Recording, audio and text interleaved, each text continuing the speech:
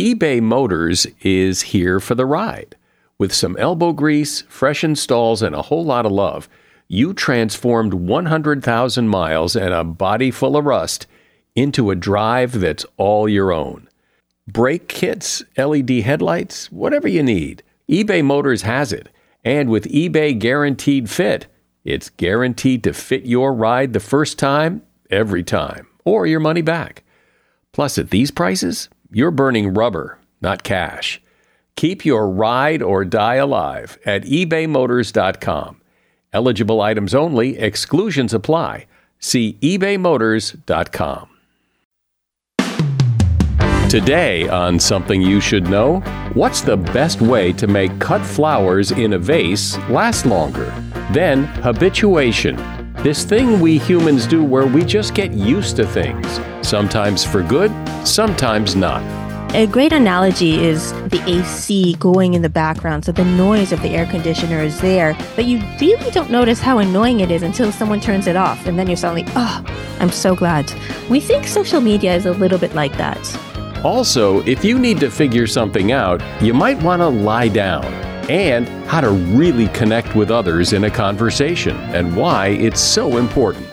When we're in a conversation and we're really connecting with each other, your pupils will start to dilate at the same rate. In fact, this is probably happening between you and me right now. And most importantly, there's these electrical impulses within our brains. People start to think the same way.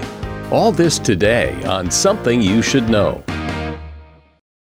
If you ask any manager, I bet you they can tell you some hiring horror story, because hiring is hard. That's why if you're hiring, you need Indeed. Indeed is your matching and hiring platform with over 350 million global monthly visitors, according to Indeed data, and a matching engine that helps you find quality candidates fast. And fast is good, but quality also matters. And 93% of employers agree that Indeed delivers the highest quality matches compared to other job sites, according to a recent Indeed survey. So why leave hiring up to your every so often, once in a while, try to do the best you can approach to hiring when Indeed gives you a proven system that works? And so many potential candidates, you're bound to find the right person. And listeners to this show will get a $75 sponsored job credit to get your job more visibility at Indeed.com/something. Just go to Indeed.com/something right now and support our show by saying you heard about Indeed on this podcast. Indeed.com/something. Terms and conditions apply. Need to hire? You need Indeed. Something you should know. Fascinating intel, the world's top experts, and practical advice you can use in your life. Today, Something You Should Know with Mike Carruthers. Hi, welcome. I appreciate you taking time out of your day to listen to another episode of Something You Should Know. I want to start today talking about flowers, because everybody has given flowers or received flowers, and the problem with flowers is, of course, they don't last all that long. You've probably heard the advice that one way to keep flowers fresher longer is to put aspirin in the water. Actually, the results are mixed on that. In fact, one research paper published by the International Society for Horticultural Science back in 2012 found that aspirin actually reduced the shelf life of cut flowers. It isn't clear that the flowers are really able to absorb the aspirin to get any benefits. Then there is that little packet of flower food that comes with the flowers. According to one test, it helps. It helps for about 4 days or so, but after that, the effects seem to wear off and the flowers start to deteriorate pretty rapidly. Interestingly, what does seem to help keep flowers perkier and fresher longer is Viagra. In a test, 1 milligram of Viagra was crushed and put into the water, and it kept the flowers perky for almost 2 weeks, compared to similar flowers without Viagra that started wilting in just a few days. And that is something you should know. I think you're going to like this. There's something that we humans do. It's actually impossible not to do, I think. And that is, we get used to things, good things and bad things. You could get your dream car. It's so exciting when you get your dream car, but after a while, it's just your car. You stop noticing how dreamy it is. Or you get a new boss who's really horrible. I mean, you're outraged. But after a while, just a bad boss. You can't stay outraged forever, so you just stop noticing it. The word is habituate. We habituate to things. We stop noticing things. And it's really interesting what our natural tendency to habituate does to us. And I suspect you've never really stopped to think about it. So now you can, along with my guest, Tali Sharot. Tali is a professor of cognitive neuroscience at University College London and at MIT, and she is founder and director of the Effective Brain Lab. She's co-author of a book called Look Again, The Power of Noticing What Was Always There. Hi, Tali. Welcome to Something You Should Know. Thanks, Michael. I'm glad to be on it. So explain a little more about our tendency to habituate. Sure. It's kind of a puzzle that people have these wonderful things in their life. Perhaps it's a great job, a loving family, a comfortable house, but those things often have a limited impact on our daily happiness. And so why is that? And at the same time, there's terrible things around us like sexism and racism, cracks in our personal relationships, inefficiencies at the workplace. And those also seem to go unnoticed if they're there, if they've been there for a long time. And so that's kind of the puzzle that we start off with, right? Why are those wonderful things in our lives don't keep us happy and don't bring us joy for a long time? And what about those terrible things? How is it that we kind of overlook them and can't really see them? Well, you probably have to imagine that maybe it plays a role. I mean, if something horrible happens to you, your child dies or something, you've got to find a way to get on with your life, and by habituating or by being able to accept that, I guess that makes it easier. Yeah, absolutely. So on the one hand, okay, let's name this process that we're talking about. It's called habituation. Okay. And habituation is basically our tendency to respond less and less and less to things that are constant, that are always there. So a really intuitive example is you walk into a room full of smoke, and at the beginning, the smoke is really overwhelming, right? The smell is salient. But studies show that within 20 minutes, you cannot detect the smoke any longer, right? Your olfactory neurons stop responding to the smoke.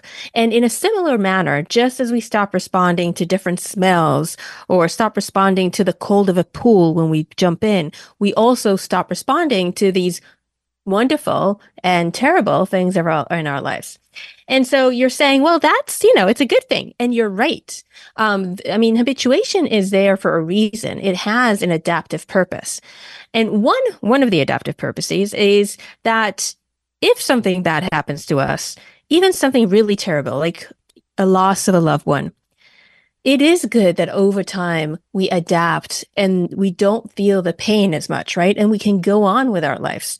But as with most of these rules that our brain functions by, there is the good side and the bad side, right? And so the problem here, and especially in how we habituate to the less so good things in our life, is that we may stop noticing them and then we don't try to change them, right? Now, if it's something that you cannot change, it's good that you habituate, you don't think about it, you don't notice it, you don't respond, you don't feel bad about it. But if it's something that we can change around us, and both in our personal life, right? Maybe it's a relationship that has gone sour, or it could be societal problems, then for those things, it is a problem if it doesn't bother us anymore because we won't be driven to change. I'm sure everybody's had that experience of getting something new and exciting, like a car, or I remember when I got my house, the house I live in now. When I first walked into it to look at it, I just, I knew it. For me, this was a great house, and I wanted this house. But I knew then, and it has come to be that now it's just my house. I mean, it's a nice house, but it's not as exciting now as it was then. Yeah, and I have the same experience. And here's the thing, and you may have felt this as well. If you go for a while, if you go on a business trip, you're out for like even a few days, maybe a week, maybe two, and then you come back, you may have noticed that it kind of, and we call it resparkles, right? Suddenly you get that feeling again that you had the first few weeks when you moved into your house, that kind of feeling of awe. Because when you are apart, away from this thing that you've habituated to, in this case, your home, then you dishabituate, meaning you start responding again. You start noticing again. There is a great quote from Jodie Foster, which I heard her say this. So she talks about going away to film for 6 months. She's out in a different country. 6 months later, she comes back to her home, and she said, "I came back from somewhere that is amazing and beautiful, but you long for really dumb things that you're just used to. That 6 months ago, I'm sure I was bored by, but right now I'm like, my God, avocados are amazing." Or I'm so glad I get to go to the gym again. Things that 6 months ago were sort of what I was trying to escape from. Now everything is amazing. And so what she's describing is what we call resparkling, that things that you habituate to, like your home or, just mundane things around you, if you take a break from them, either intentionally or unintentionally, when you come back to them, you kind of get that joy. It triggers a joy again. Absence makes the heart grow fonder? Absolutely. In fact, we quote Esther Perel, the very famous relationship therapist, and she says that after serving many, many, many couples, what she found is that people are most attracted to their partners in two situations. One is when they went away and then they come back, right? Absence. And the other, which is related, is when they see the partner in a situation that's novel, that's new. Like, for example, their partner is talking to strangers or their partner is on a stage, something unusual. That's when they feel attracted. And I think those two cases are cases of dishabituating, right? Suddenly responding and suddenly noticing what you did maybe 10 years ago, maybe 15 years ago, but you kind of stopped after a while. Yeah, well, I've always felt that getting away from something helps you appreciate it more when you come back, when you take a break. But it's not only taking breaks from your life, it's also taking breaks from things that you would never imagine that you should would want to take breaks from. For example, we quote this study that was done where people were asked the following question. Think about a song that you really like. And the question is, would you rather hear the song, listen to the song from beginning to end with no interruptions whatsoever? Or would you rather have breaks throughout the song, right? 20-second, you listen to the song, a break, 20-second, break, and so on. So of course, 99% of the people say, I would rather listen to the song uninterrupted, right? It makes intuitive sense. But in fact, when they actually test this, they did an experiment. They have one group of people listen to a song from beginning to end and another group having interruptions. They found that those people who had breaks, who had the song interrupted, they actually enjoyed the song more overall. And they were willing to pay double to listen to the song in concert.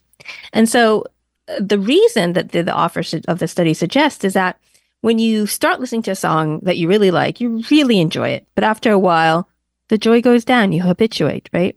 But then if you take a break and come back to the song, the joy can bounce back.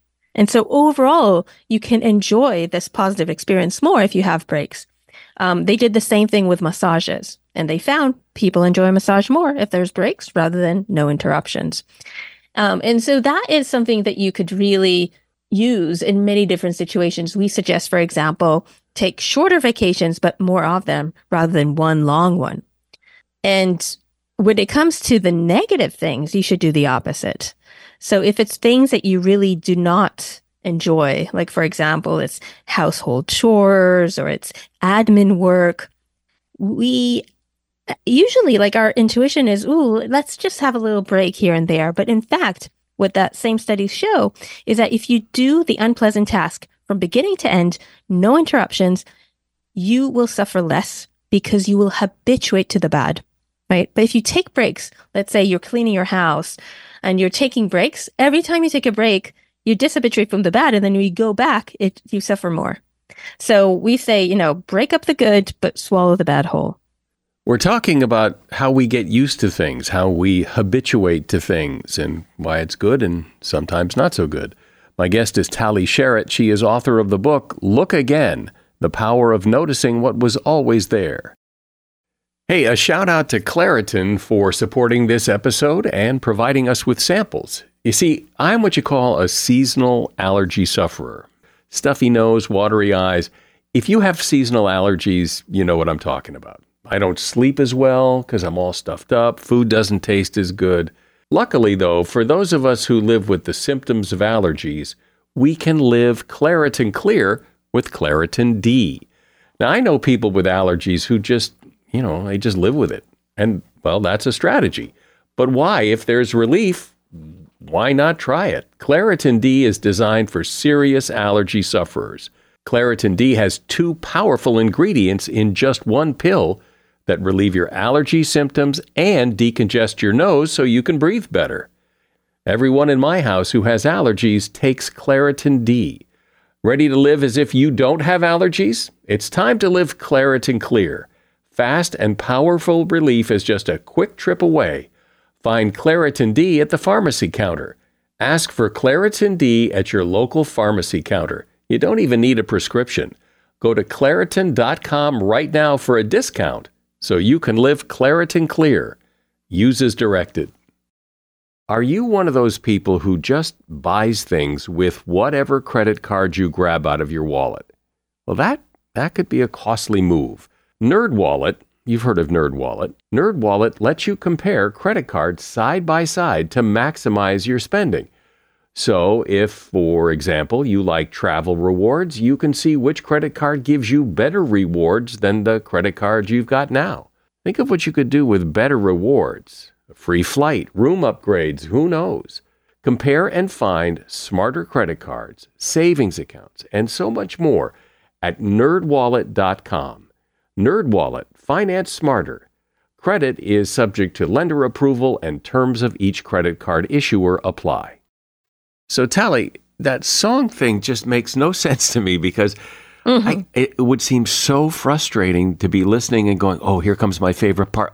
Oh man, what'd you stop the song for? I mean, I would think I would find that so frustrating. Absolutely. It's so unintuitive. And, they actually show 99% of the people say, no, I don't think I would enjoy it more with breaks. So it's one of those results that is hard for us to imagine. It's true. It's unintuitive. When you actually measure people's responses, that's what they found. Wow.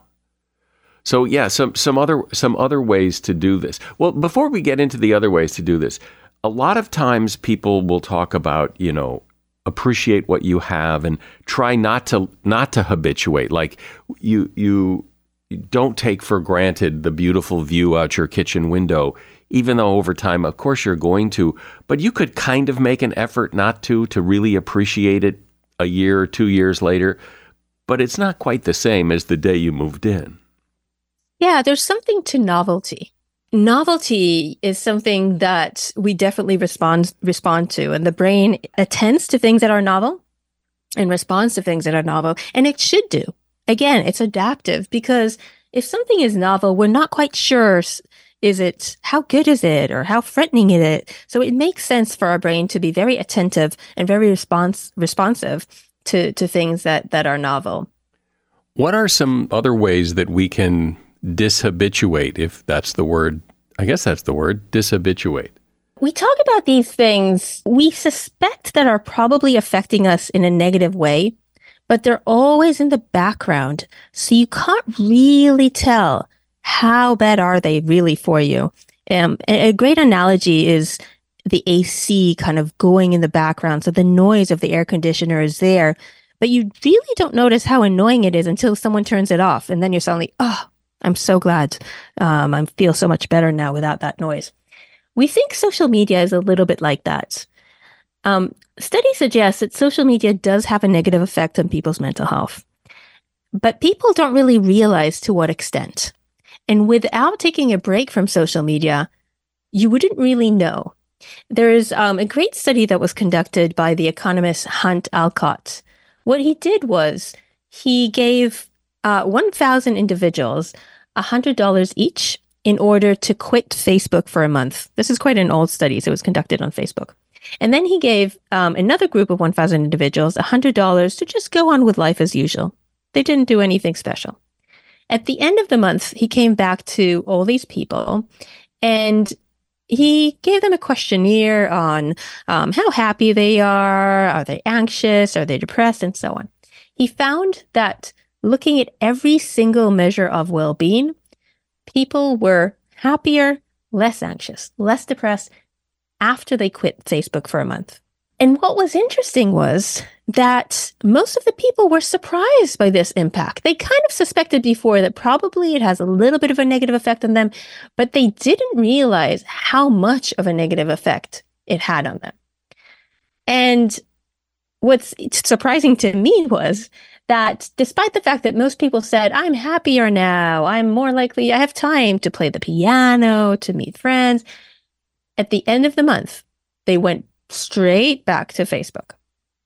So there seems to be something kind of addictive within social media. But I think at the very least, at that point, they made an informed decision, right? They had this experience of being out, breaking out, right? Not being on social media, not being on Facebook for a month. They knew how it felt, and then they can make a decision of what it was that they really want.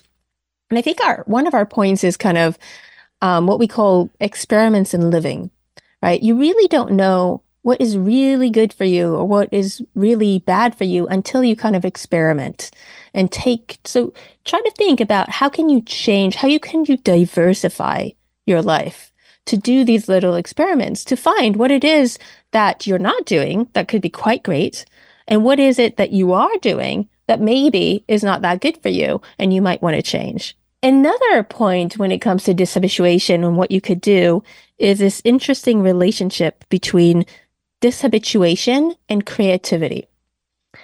So there are interesting studies showing that people who habituate slower tend to be more creative. So people who have patents under their name, who have written books, who have exhibitions in museums and so on, studies show they tend to habituate slower. There's ways to measure your habituation. For example, I can have a sound play over and over and over, and I can measure your response to it, your physiological response. So I can measure your habituation. And so the question is, why is it that people who habituate slower are more creative? And I think the reason is that they are less likely to filter information. Sounds, images, smells, knowledge, they stay in their mind longer. And it could really be distracting, but once in a while, this mishmash of information in your mind can form some unexpected combinations that lead to innovation and creativity, right? Think about these things kind of like floating around in your mind for longer. They're not really related to each other, but you haven't filtered them out. And then suddenly they come together to create this really interesting idea. And so, of course, the question is, how can we promote dishabituation in ourselves in order to hopefully foster creativity? And what studies suggest is that the answer is changing your environment. Simple changes, meaning you're working in your office and then, you can go work in a coffee shop. You can get up and go for a walk, go for a run, then come back and, back to your office and so on. These simple changes in your environment, studies show, will enhance creativity. Now, just to say that these enhancement of creativity, according to the studies, only last for about 6 minutes every time you change. But I think sometimes those 6 minutes can be critical. Those can be the minutes where you really come up with this kind of innovative thought. When you stop and think about all of the things that we habituate to, like you were talking about the air conditioning, like you only notice it when it's not there, or the heating in your house, or electricity if the power goes out. I mean, you just take all of these things for granted. you become so habituated to them until they disappear, and then you appreciate them. And it's like when you're ill, right? When you feel ill, you think to yourself, oh, like being healthy is such a privilege. It's but then when you are, of course, healthy and you don't have a cold or COVID or whatever it is, you tend to forget about it, right? It's when things are constant, they don't grab your attention. And so you don't think about them and you kind of move on. So you're suggesting we break up what's so constant in order to notice it, to see it, to pay attention.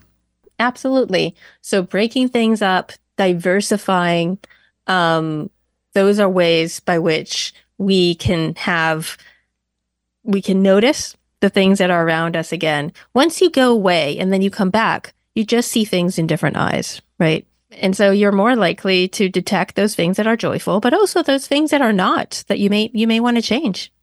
You know what I wonder? You were talking about, like, if you go away and then come back, you kind of have a renewed appreciation for whatever, your home, your dog, your wife, whatever.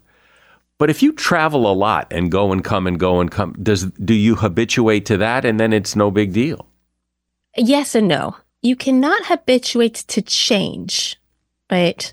If you go from A to B and it's the same A and the same B, right? You go from, like, you're always going from Tokyo to New York, Tokyo to New York, to New York.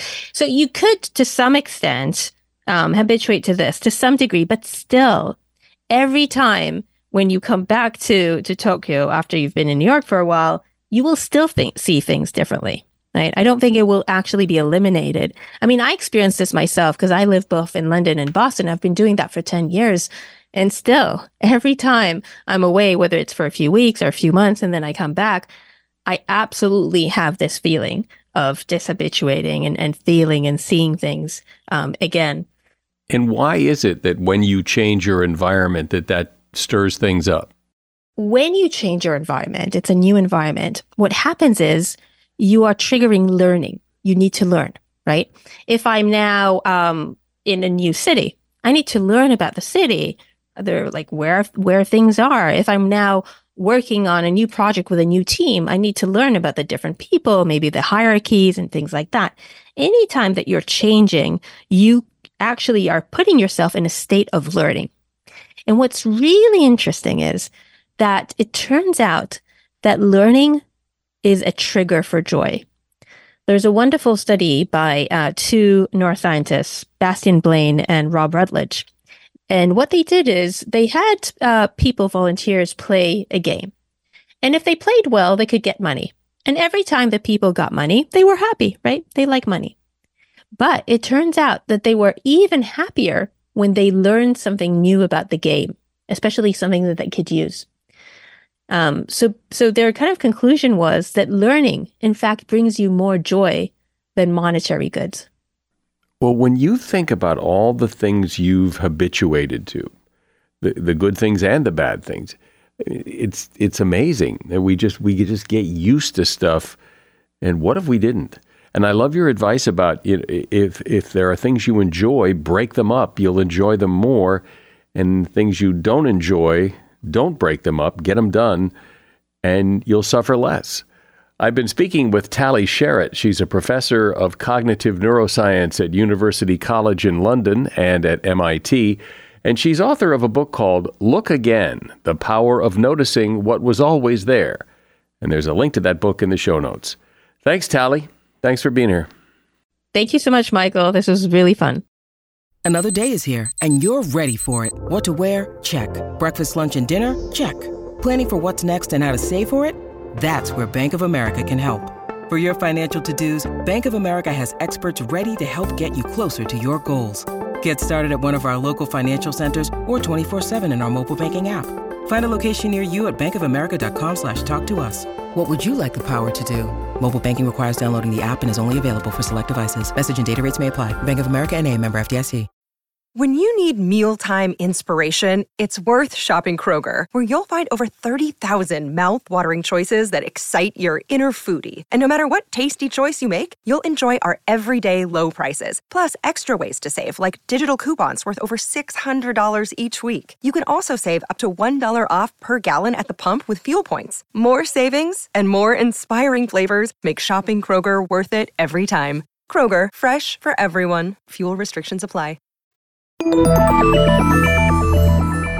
My guess is you know someone who you really like talking to, because when you talk to them, they make you feel smarter. They make you feel like you're being listened to. They make you feel like what you say has some validity. And the conversations with those people just flow. So what is it about those people in those conversations? Is it an innate skill they have or some trait that they possess? Or can anyone be one of those people? Is it all about what they say or how they say it or both? Well, here to discuss all this is Charles Duhigg. Charles has been a guest here before. He's taken a look at this ability, this phenomenon, and written a book about it called Super Communicators: How to Unlock the Secret Language of Connection. Hey, Charles, welcome back to Something You Should Know. Thanks for having me on. So I sort of set up what a super communicator is, but you go ahead and take the ball and run with it.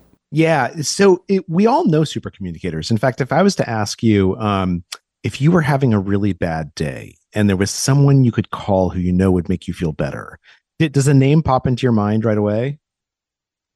Yeah, sure. Yeah. Yeah. I think almost everyone listening probably has a person like that.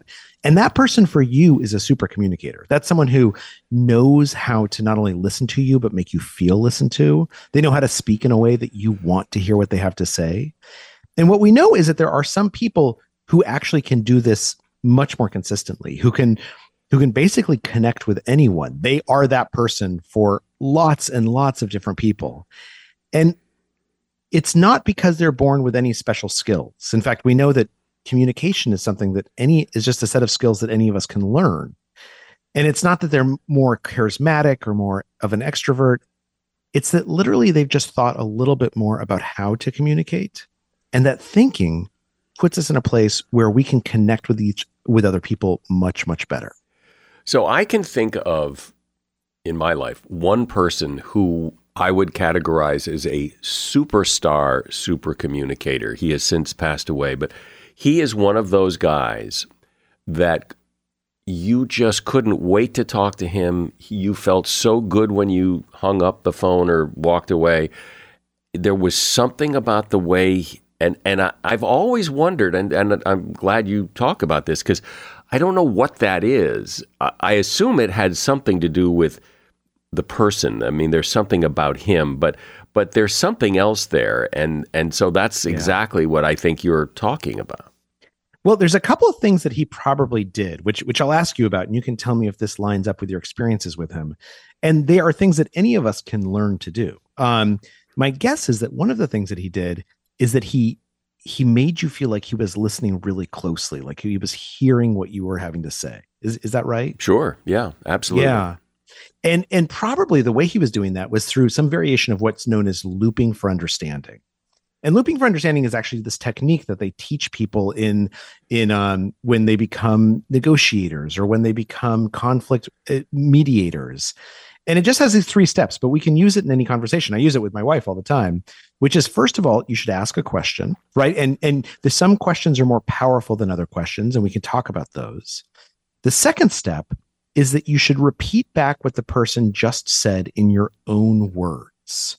And the reason we do this is to prove to them that we're listening, because often, particularly when we're in a conflict, particularly when we're discussing something difficult, we don't know if the other person is actually listening or just waiting their turn to talk. And so when they repeat back what we just said, it makes us feel heard. It proves to us that they've heard us. And then the third step, and this is the one most people forget, is ask if you got it right. Because when you do that, what you're doing is you're giving the other person permission to tell you if there's something that you didn't pick up on.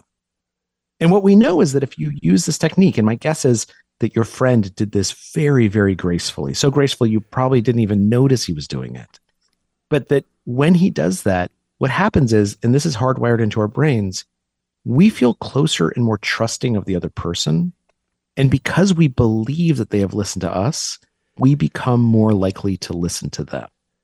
And so basically your steps that you just ran through could be printed on one page, but you wrote a whole book. So there must be more to it than that. So there's more to it than that. That's absolutely right. So looping for understanding is one skill that super communicators seem to possess and use on a regular basis.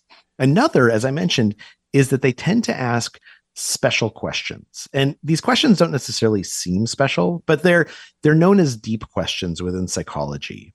And a deep question is just something that asks us about our values, our beliefs, or our experiences. And it can be pretty easy to ask. A deep question doesn't necessarily seem deep. So for instance, if I bumped into you on the street and I said, "What do you do for a living?" And you say, "Oh, I'm a lawyer." I might say, "Oh, wow. Do you love practicing the law? Like, what made you decide to go to law school? What's the best part of being a lawyer?" Now, those are all easy questions to ask, right? They don't seem overly intrusive. But what they do is they tell me things about what your experiences were that led you to go to law school, what your values are that make you passionate about your job, what your beliefs are that you bring to work. And when you describe that to me, I learn so much about you. And then the other thing that a deep question does is, let's say I ask you those questions and you answer them and I learn something about you. Then even if you don't ask a question back, it's very natural for me to say, "Oh, it's interesting that you love interacting with people as a lawyer. I'm a doctor." And that's also my favorite part of being a doctor, is that I get to meet with these patients and I get to help them when they're worried. It allows for that back and forth that's very, very natural. And one thing we know about super communicators is that they ask 10 to 20 times as many questions as the average person. And some of them we don't even register because they're things like, "What'd you say next?" Or "What'd you think of that?" But in asking those questions, they allow us to explain who we are, and then they set it up so that they can explain who they are. And that's where connection comes from. But it does seem that you don't necessarily need to be a super communicator all the time. It seems like that would get pretty exhausting. Oh, absolutely. Absolutely. I mean, you don't have to have conversations all the time, right? It's like, and that's an important part of this, is deciding when you want to have a conversation. And when I turn to my kids and I say, "I'd like to have a conversation about your rooms," I'm not actually asking for a conversation about their rooms, right?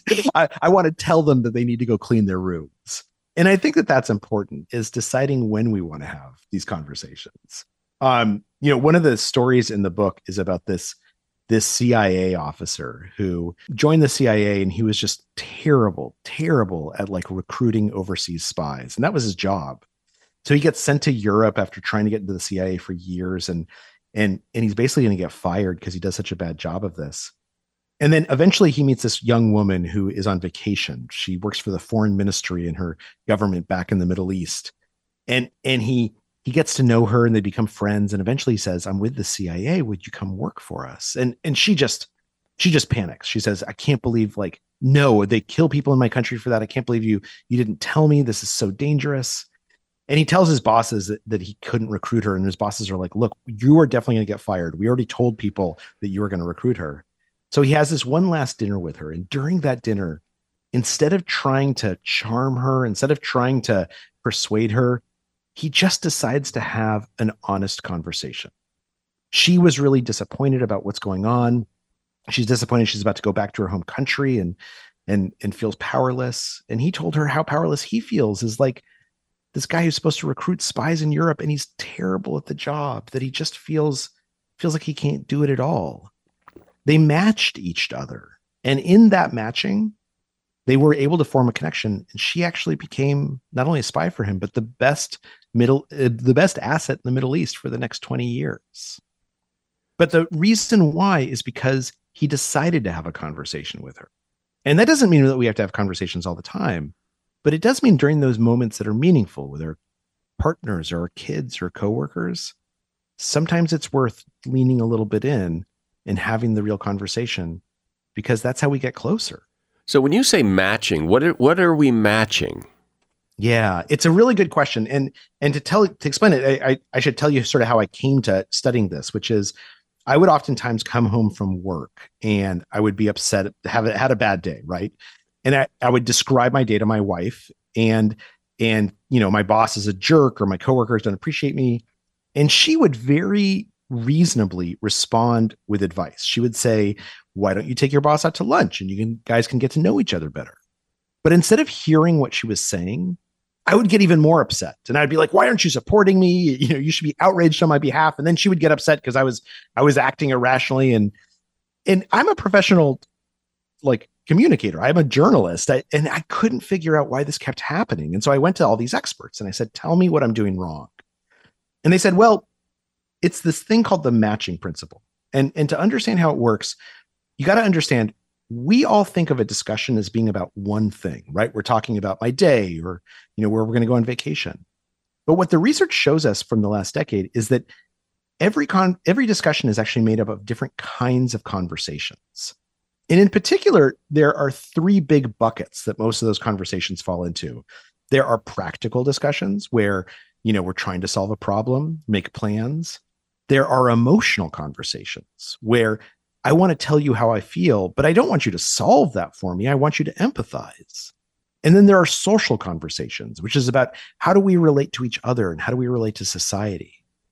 And they said, the thing is, if you're not having the same kind of conversation at the same moment, then you won't really communicate with each other. You'll fail to hear each other. And so when you came home, you were having an emotional conversation and your wife responded with a practical conversation. And both of those are legitimate conversations, but because you were having different conversations at the same moment, you couldn't connect. You couldn't really hear each other and hear what each other needed. And so the answer is the matching principle, this thing that in psychology says, in order to communicate and connect with someone, we need to figure out what kind of conversation is happening, whether it's practical, emotional, or social. And then we need to match each other, either by me matching you or inviting you to match me. And then once we're aligned, what's known within psychology as neural entrainment, then we can move from topic to topic and type of conversation to type of conversation together, and we'll be able to hear each other. How do you do that dance, though? How do you, if you're not in the same conversation, when you say how do you invite someone to have the same conversation you're having? Yeah, it can sound like a lot, right? As I'm describing it now. And this is where we get lucky as humans because our brains are optimized to do this once we know what to look for. So one of the first things you can do is you can ask one of these deep questions, right? The reason why deep questions are so powerful is not only do they allow us to kind of get to know each other, they also often will tell you what kind of conversation the other person is looking for. So think about the difference that if I asked you, why'd you become a lawyer? Someone who says, well, I really wanted to be able to support my family and I knew I'd always have a job as a lawyer, versus someone who says, well, I saw my dad get arrested as a kid and I always wanted to fight for the underdog.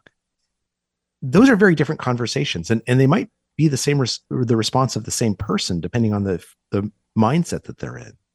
But the first one suggests to me, oh, you're in a practical mindset. We should talk about finance and the second one is much more emotional or even potentially social, that we're talking about how we feel about our parents and about injustice, what's going on in society. So the first thing to do is to ask that deep question just to figure out what kind of conversation is happening right now. Then the second thing we can do is we can just ask permission. So when I come home from work now and I start complaining about my day, my wife will often say, do you want me to help you solve this? Or do you just need to get this off your chest? Or are you just venting? And I actually love it when she asks that, because sometimes until that moment, I have not stopped to figure out what I want from this conversation. I haven't stopped to figure out why I'm complaining. And I can say to her, no, I just want you to listen. It's not a big deal. Or I can say, oh yeah, let's solve this together. So oftentimes simply asking and getting permission to find out what kind of conversation is happening is really powerful. And in fact, in schools, they teach teachers to do this by asking students when they come up with something, do you want to be helped? Do you want to be hugged? Or do you want to be heard? And those, of course, are the three conversations, the practical, the emotional, and the social. But sometimes it's as simple as that, just asking someone, what do you need from this conversation? And then telling them what you are hoping to get from this conversation as well.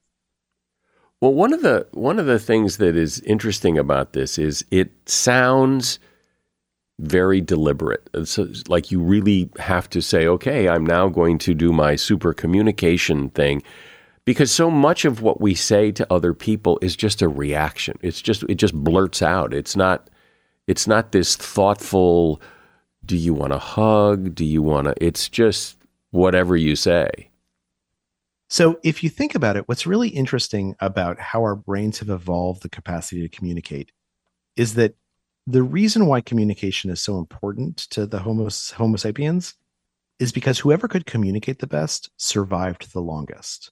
They were able to build families and societies and cultures that helped them persist. And when we're in a conversation and we're really connecting with each other, something interesting happens to our bodies. If we never, of course, notice this, but if you could pay attention, the person you're talking to, your pupils will start to dilate at the same rate. In fact, this is probably happening between you and me right now. We start breathing at similar rates. And most importantly, there's these electrical impulses within our brains. They start to match each other. They start to look similar. People start to think the same way. And if you think about it, that makes sense, right? Because when I talk, what I'm trying to do is describe a feeling or an idea, and I'm hoping that you experience that same feeling or that same idea. Now, the issue is that you're right. It can feel like a lot when we describe it this way. But because our brains are designed in such a manner, building these communication habits is very, very easy. And there's just one kind of overarching thing that you can remind yourself of that allows those instincts to come out, which is the goal of a conversation is to understand the other person. It's not to convince them of something. It's not to win a fight. It's literally to understand what they are saying and to help them understand what you are saying. And if you do that, then even if you both walk away disagreeing with each other, the conversation has been a success. How do you have one of those kinds of conversations that you're talking about, a very thoughtful, trying to understand what the other person is saying and get them, when they're not on the same page as you are? They want to fight, or they want to argue, or they want to, just tell you what they think. How do you get them on your page when they're so not? So a big part of it is, as I mentioned, not all conversations have to be conversations, right? Sometimes someone's in the wrong frame of mind, and it's okay to say, let's table this. Let's bring this up tonight when we might be a little bit more relaxed. The second thing you can do is that proving that we're listening, that looping for understanding. When we're asking a question, repeating back what we just heard in our own words, asking if we got it right. That's going to convince the other person that we want to understand them, and they're going to want to understand us in return. It's almost hardwired in our brain. We can't help ourselves but want to connect when someone is looping for understanding. But the third and the most important thing is just to ask the person, what do you want out of this? There's this process at the beginning of every conversation that psychologists and economists refer to as a quiet negotiation, where we're trying to figure out not only what we're going to talk about, but how we're going to talk about it, right?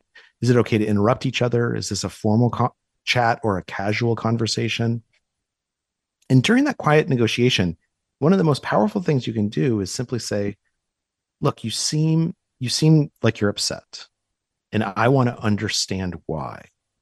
I might not agree with you, but I want to understand. Can you tell me what's going on that's made you a little bit agitated? And that's making the quiet negotiation a little bit louder. But when we do that, oftentimes what happens is the reason we're upset, the reason we're agitated, is because we don't feel like the other person is listening or wants to understand us. We wonder if they're just waiting their turn to speak. And so if we prove to them that we want to listen through looping for understanding by asking deep questions, then oftentimes it takes that agitation out of the equation. And that doesn't mean we'll agree with each other, but it does mean that we're trying to understand each other. Yeah, I get that. So if I'm new to this, because I'm new to this, help me get into that frame of mind. So I'm going to have a conversation with you, and I want to do what you're talking about.